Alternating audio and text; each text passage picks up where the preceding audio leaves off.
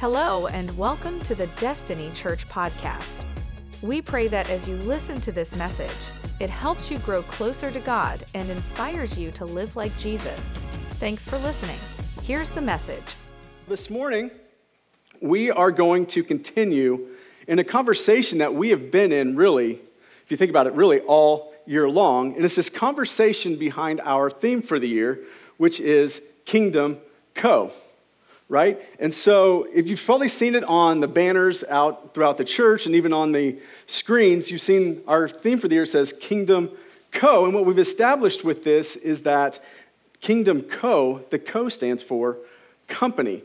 And what we've established with this thought of Kingdom Company is that we are to be a company of kingdom-minded believers living out kingdom principles and kingdom-driven lifestyles so that we would experience kingdom benefits and kingdom manifestations in our lives. And so that's what we've focused on this year, living out kingdom principles. And so throughout this year with series such as All In, with series like Follow, what we've established with this is that when it comes to living out kingdom principles, that we have to be 100% sold out to living out this kingdom lifestyle, right? To being a part of His kingdom and not the kingdom of this world. And as we've mentioned many times this year already, is kingdom is not so much about a physical location, it's about who is ruling in your life. Are you submitted to Christ and His authority, or are you submitting to the world and its authority? And as we've looked at this, the focus primarily this year is really been on the first half of that. The first half of what I mentioned a minute ago, that we would live out kingdom principles and be kingdom-minded. But there's a second part to that theme, to that idea, that we would experience kingdom benefits. When we live out kingdom principles and we are kingdom-minded and we're living out these kingdom-driven lifestyles, there should be kingdom benefits that we experience. So what does this mean to experience kingdom benefits and kingdom manifestations in our lives? Well, simply put, God gives us promises in His Word that when we are living out kingdom principles and submitted to the authority of Christ, that these promises we can trust in and expect to see as fruit in our lives. Let me put it this way. When we submit to Christ's authority, God gives us promises in His Word that we can have faith in and know beyond a shadow of a doubt that will come to pass in our lives. And so that's what I want to focus in on today. One of these kingdom benefits, these promises that God gives us in His Word that we can expect to experience if we are truly living out a kingdom-driven lifestyle. And so our key verse for today, Matthew chapter 6, verse 33. But seek first the kingdom of God and His righteousness, and all these things will be added to you. Notice how this verse is broken down. It's in two parts, right? Seek first His kingdom and His righteousness. That lines up with what we've been talking about all year, right? Seeking His kingdom and righteousness. Living out kingdom-driven principles and being kingdom-minded. But then check out the second half of the verse. All these things will be added to you. That's the benefit, right? The second half of that verse is the second part of our theme for the year, that we would experience kingdom benefits and manifestations in our lives. What better proof? What better proof that we are living out kingdom principles than experiencing the kingdom benefits that God sets forth in His Word? What better proof? So the question is, what is all these things that Jesus tells us will be added to us? What is this kingdom benefit? Well, that's what we're going to look at today. So before we dive in, let's pray. Heavenly Father, we come to you this morning asking you to just open up our hearts. I know the words you've given me for today is not an easy subject to talk about.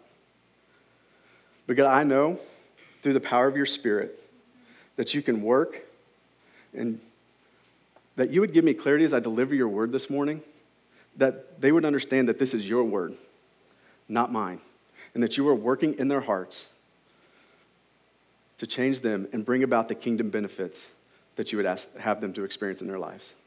Jesus, we love you. It's your name we pray. Amen. All right, so Matthew chapter 6 is where we're going to be at, verses 25 through 34. Before we kind of dive into these verses, I want to give you some context as to where we are at. So one of the things you'll hear me say time and again is understanding context of what you are studying in Scripture. It is the key to fully unlocking what that Scripture means and the ability to gain the full appreciation of that Scripture. So here in chapter 6 of Matthew, we find ourselves right in the middle of Jesus' Sermon on the Mount. His Sermon on the Mount runs from Matthew chapter 5 through chapter 7.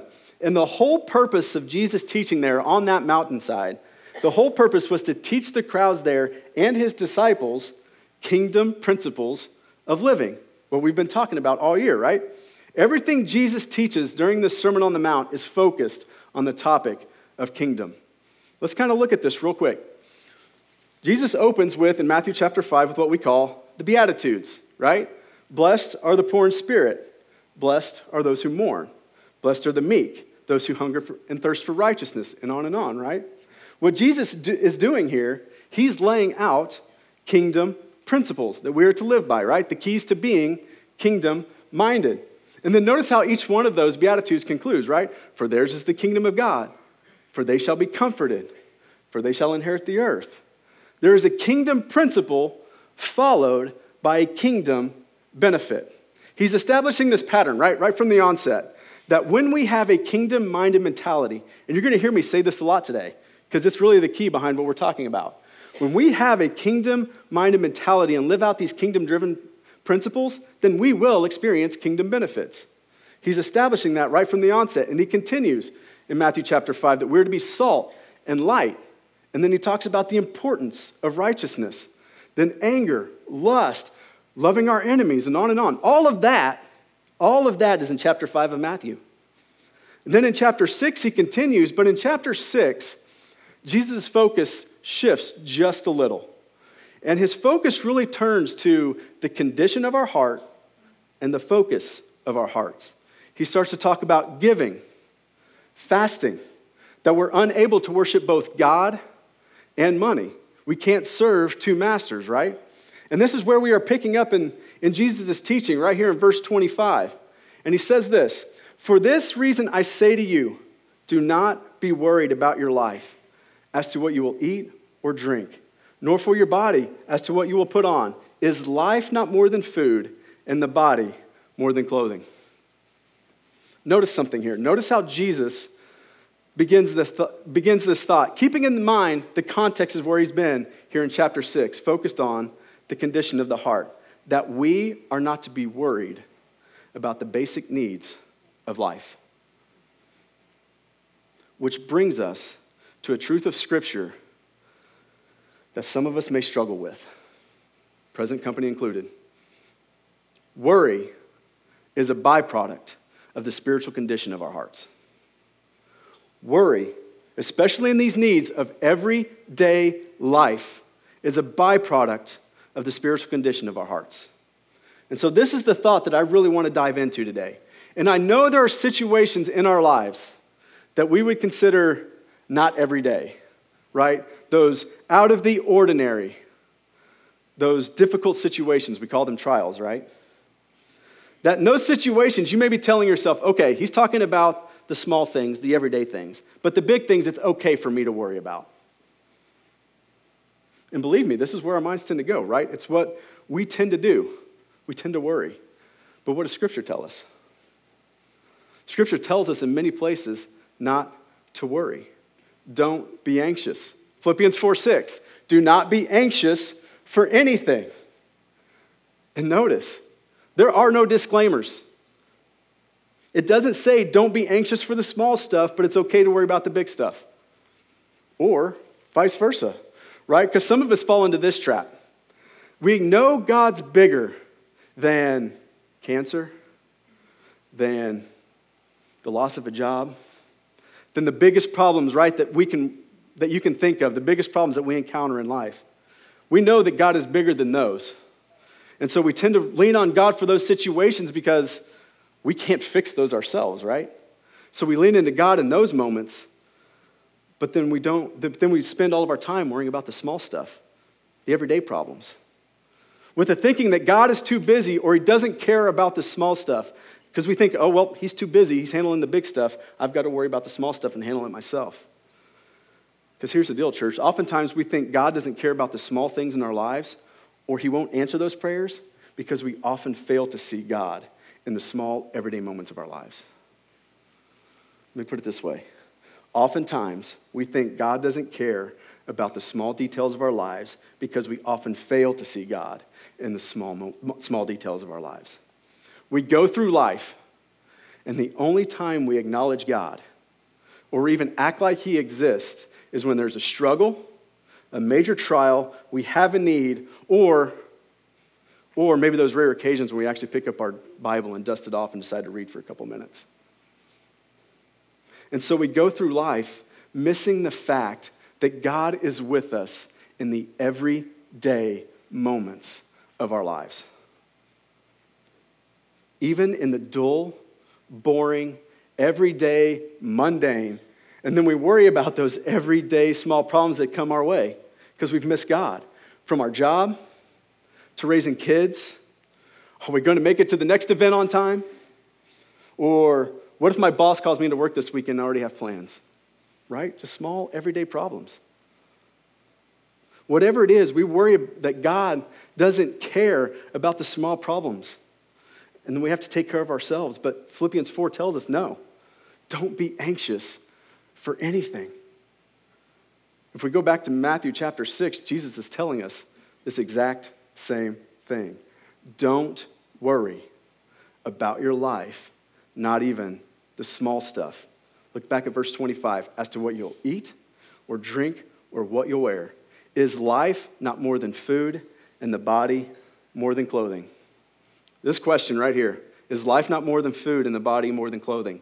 This is the first of a series of questions that Jesus will ask throughout this entire discourse that begin to set up and point to the fact that when it comes to worry, it's really a question of what is the condition and the focus of your heart. Let's continue, verse 26. Look at the birds of the sky. That they do not sow nor reap nor gather crops into barns, and yet your heavenly Father feeds them. Second question, are you not much more important than they? This question right here, are you not much more important than they? It really begins to dig into this idea that we are truly facing a heart issue. Because what Jesus is ultimately asking here, the question that Jesus poses right here is, do you not know who you are in God's eyes? That's the question. Again, this is one of those topics that's not easy to talk about. But one of the top causes of worry, anxiety, depression, suicide, all of those things that are rampant in today's society, one of the top causes of those things is identity. It's identity. What is my purpose? Who am I? Am I good enough? Does God really care about me? Does God really care about the details of my life? And we go through life day to day just struggling to make it and wondering, does God really care? And does what I do even matter? Church, listen to me. This is not what we were created for or created to do. We were never meant to carry or shoulder that burden. Walking around with that burden and worrying about whether God loves you or whether you matter to God will only weigh you down and bring you down and wear you out. What's Jesus tell us? Matthew 11, 28 through 30 says, come to me. Come to me, all who labor and are heavy laden, and I will give you rest. Take my yoke upon you and learn from me, for I am gentle and lowly in heart, and you will find rest for your souls. For my yoke is easy and my burden is light. Jesus says that burden that is weighing you down, you were never meant to carry it. Jesus says, I've got it. It's mine. I've got you. Don't worry about it.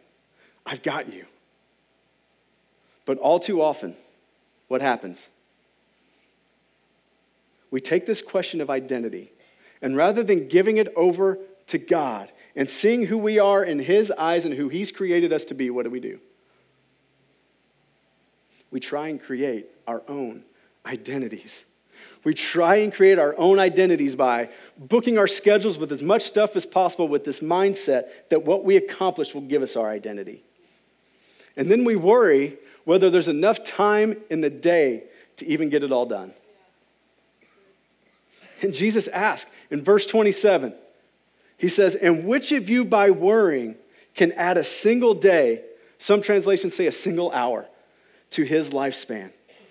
This question, it's tied to that identity question of, are you not much more important than they? Do you not know who you are in God's eyes? It's tied to that question. Because so many of us attach our identity to what we do and what we accomplish. And unfortunately, for most of us, that starts all the way back to when we were in school, when we were kids, right? Our identity was found in the group we hung out with, right? The cliques we were in. What we accomplished on a football field, baseball field, basketball court, volleyball court, the club we were in, right? That's where we found our identity. Whatever it was, we found our identity in the people we hung out with or the things we did. Teenagers, I'm going to speak to you for just a moment. I know there's a lot of them over here. I've seen a couple over here as well. Your identity will never be found in what you do, the people you hang out with, the people you try to look like. None of that. Your identity is found in Christ. It will always be found in Christ. Seek first His kingdom and His righteousness. If you live for Christ, if you spend your time in His word and in prayer and spending time within, He will show you who He's called you to be. You don't need your friends, your parents, grandparents. Nobody can tell you who you're meant to be other than God. Seek Him and His righteousness, and He will show you your identity. And so while I think many of us would like to say that we've outgrown that stage of life, right? But we're no longer concerned with the cliques or being the cool kid or impressing other people with our accomplishments and talents. Here's the deal. Many of us still struggle with identity today. We still struggle with it, and we use our friend groups, our social status, our work accomplishments to create this identity of who we are. Nothing's changed for us, right? Nothing's changed. We still find our identity and value in the things of this world rather than in God and His kingdom. We still find it in the things of this world, even to the point that the things we buy, our motive for buying those things is, how will this impact what other people think of me? It's true. Think about it.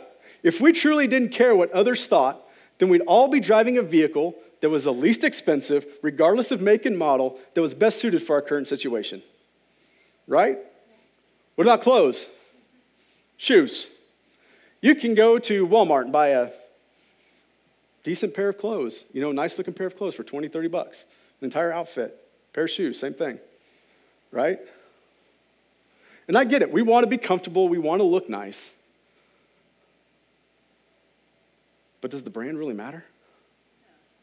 Who are we trying to impress?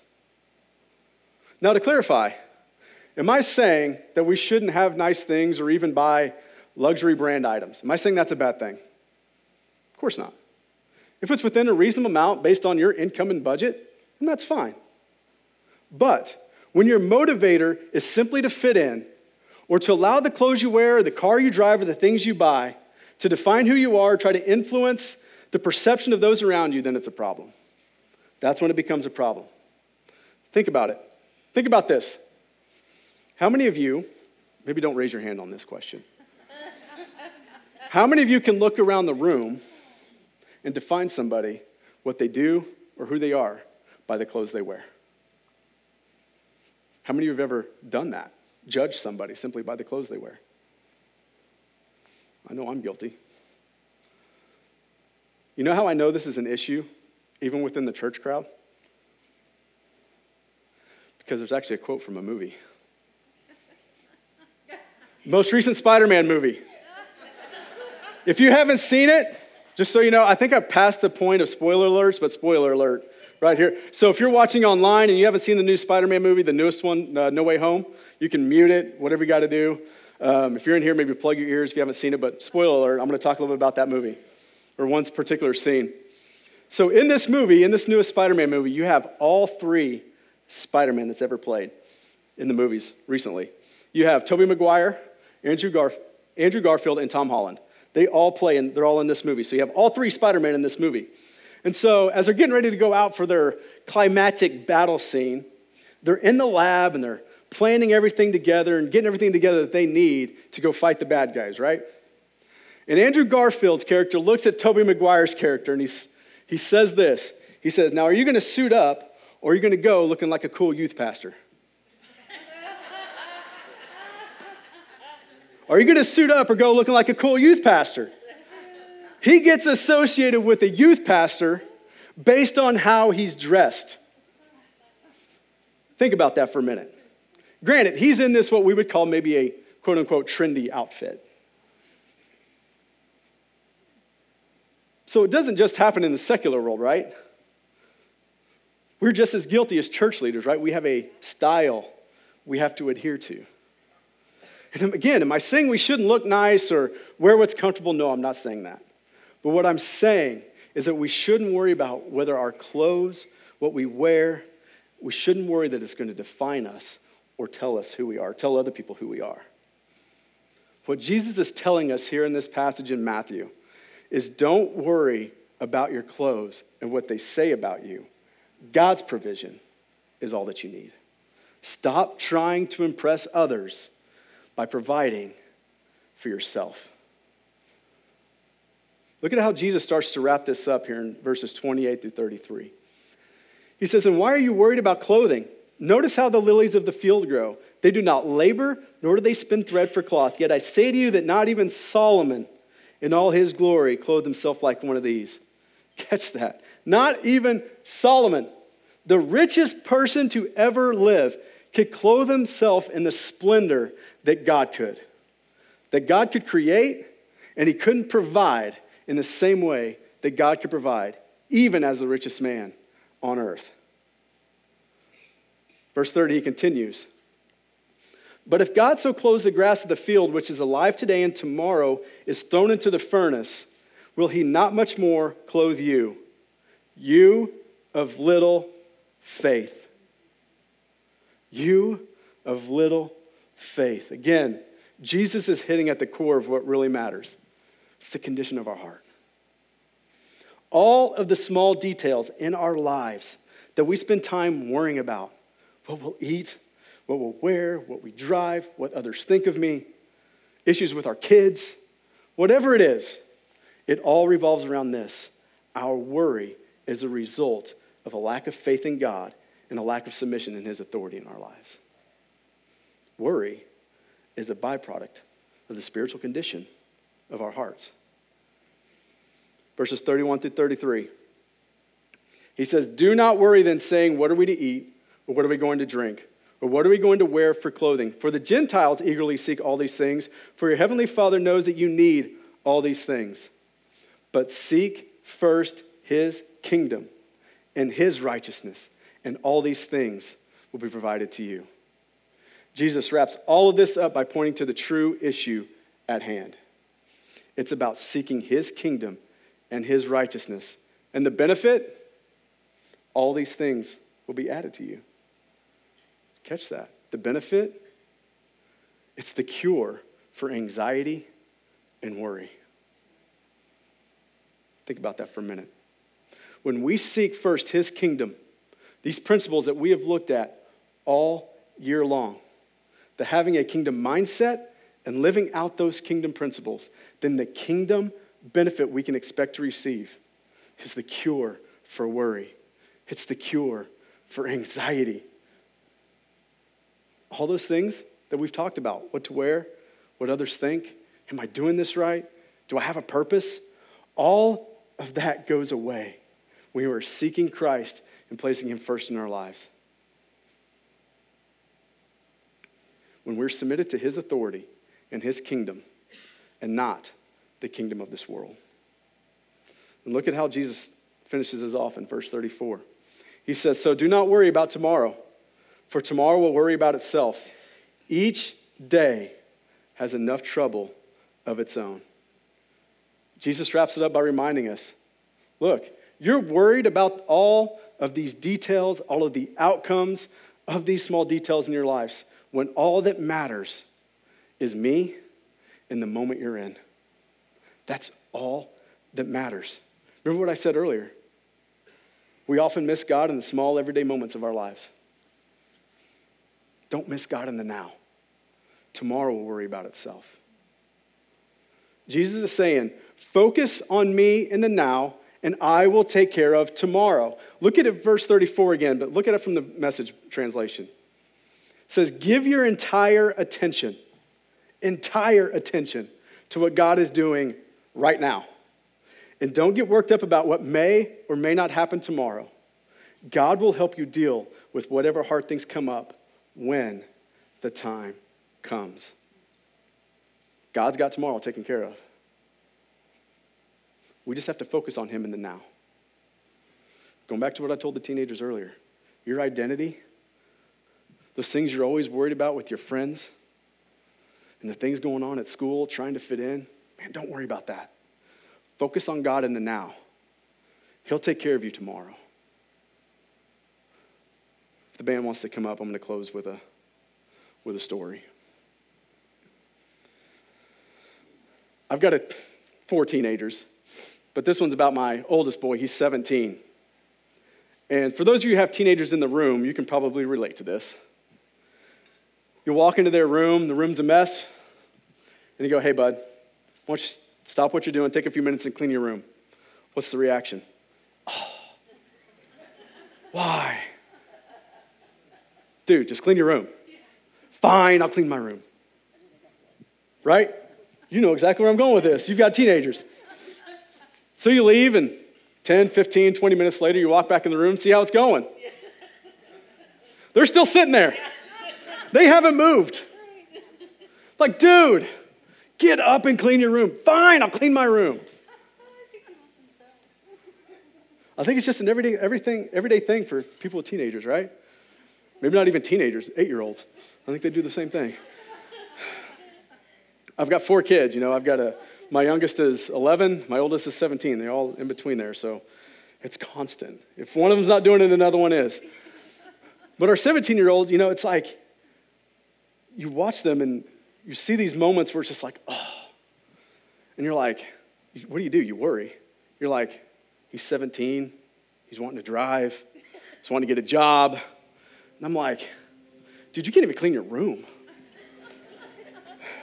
And you worry about whether you've raised them correctly, whether you've done the right thing. You're like, man, I raised the laziest kid on the planet. You feel like, it's like, man, my kid's going to be worthless. That's what you worry about whether what you've done is enough. Fast forward a little bit, a couple months ago, he decides he's going to get a job. So he goes and applies and he gets a job. And he starts off at 15 hours a week, just small, part-time. And I'm like, that's probably a good idea. We'll see if he even works 5 of those 15, based on what I've seen in my house. A couple weeks later, I'm starting to notice he's up to 25 hours a week. Another week goes by. The next week on the schedule, he's up to 32 hours. He's been there for 2 months. He's almost got a full-time job at that point. And what I've heard from his boss is that, man, he's an incredible kid. He works hard. We want him here. We know he's going to show up. He's going to do what he's asked to do. We want him here. I did something right. All right. Go dad. Go mom, right? All that time I spent worrying about whether what I was doing was right, as long as I was seeking God and raising my kid the way I was supposed to raise them, God had tomorrow. He had it. What did I have to worry about? Why was I worried? As long as I was raising my kid according to this instruction manual and doing what this says, why was I worried? Kids give their attitudes to parents, right? Why was I worried that was going to be who he was? Because that's what I was doing, right? I was labeling him. I was trying to tell him who he was. God had it all figured out. He's like, you've raised him. I've got it from there. You do what I ask you to do, I've got it. Seek my kingdom, I've got it. Don't worry about tomorrow. I've got it. Let's pray. God, we are just so thankful that because of the promise of your word, we don't have to worry. All these things we spend time worrying about. Reports from the doctor, financial issues, the big things. Am I going to make it on time? It's raining, am I going to get that good parking spot? The little things, the everyday.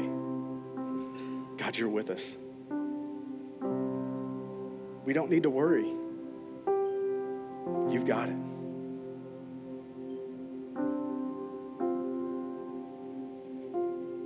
God, my prayer for today is that who you are is revealed to every single one of us. That you do care. That you're with us in every single moment.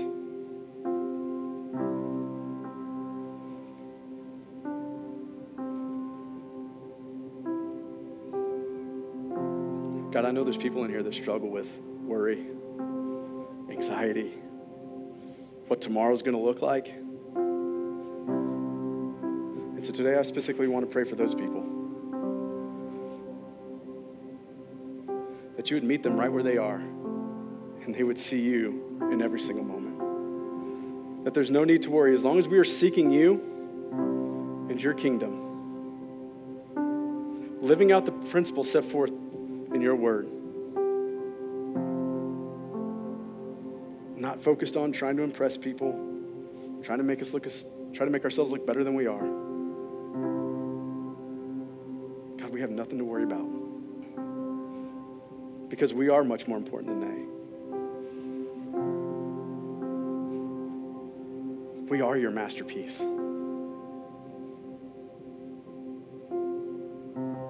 And so we give you praise just simply for who you are and for loving us in the moments we're in. It's in Jesus' name, amen. Thank you for listening to today's message. If you'd like to learn more about Destiny Church, how to get connected, or give online, visit destinychurch.me. Have a great week.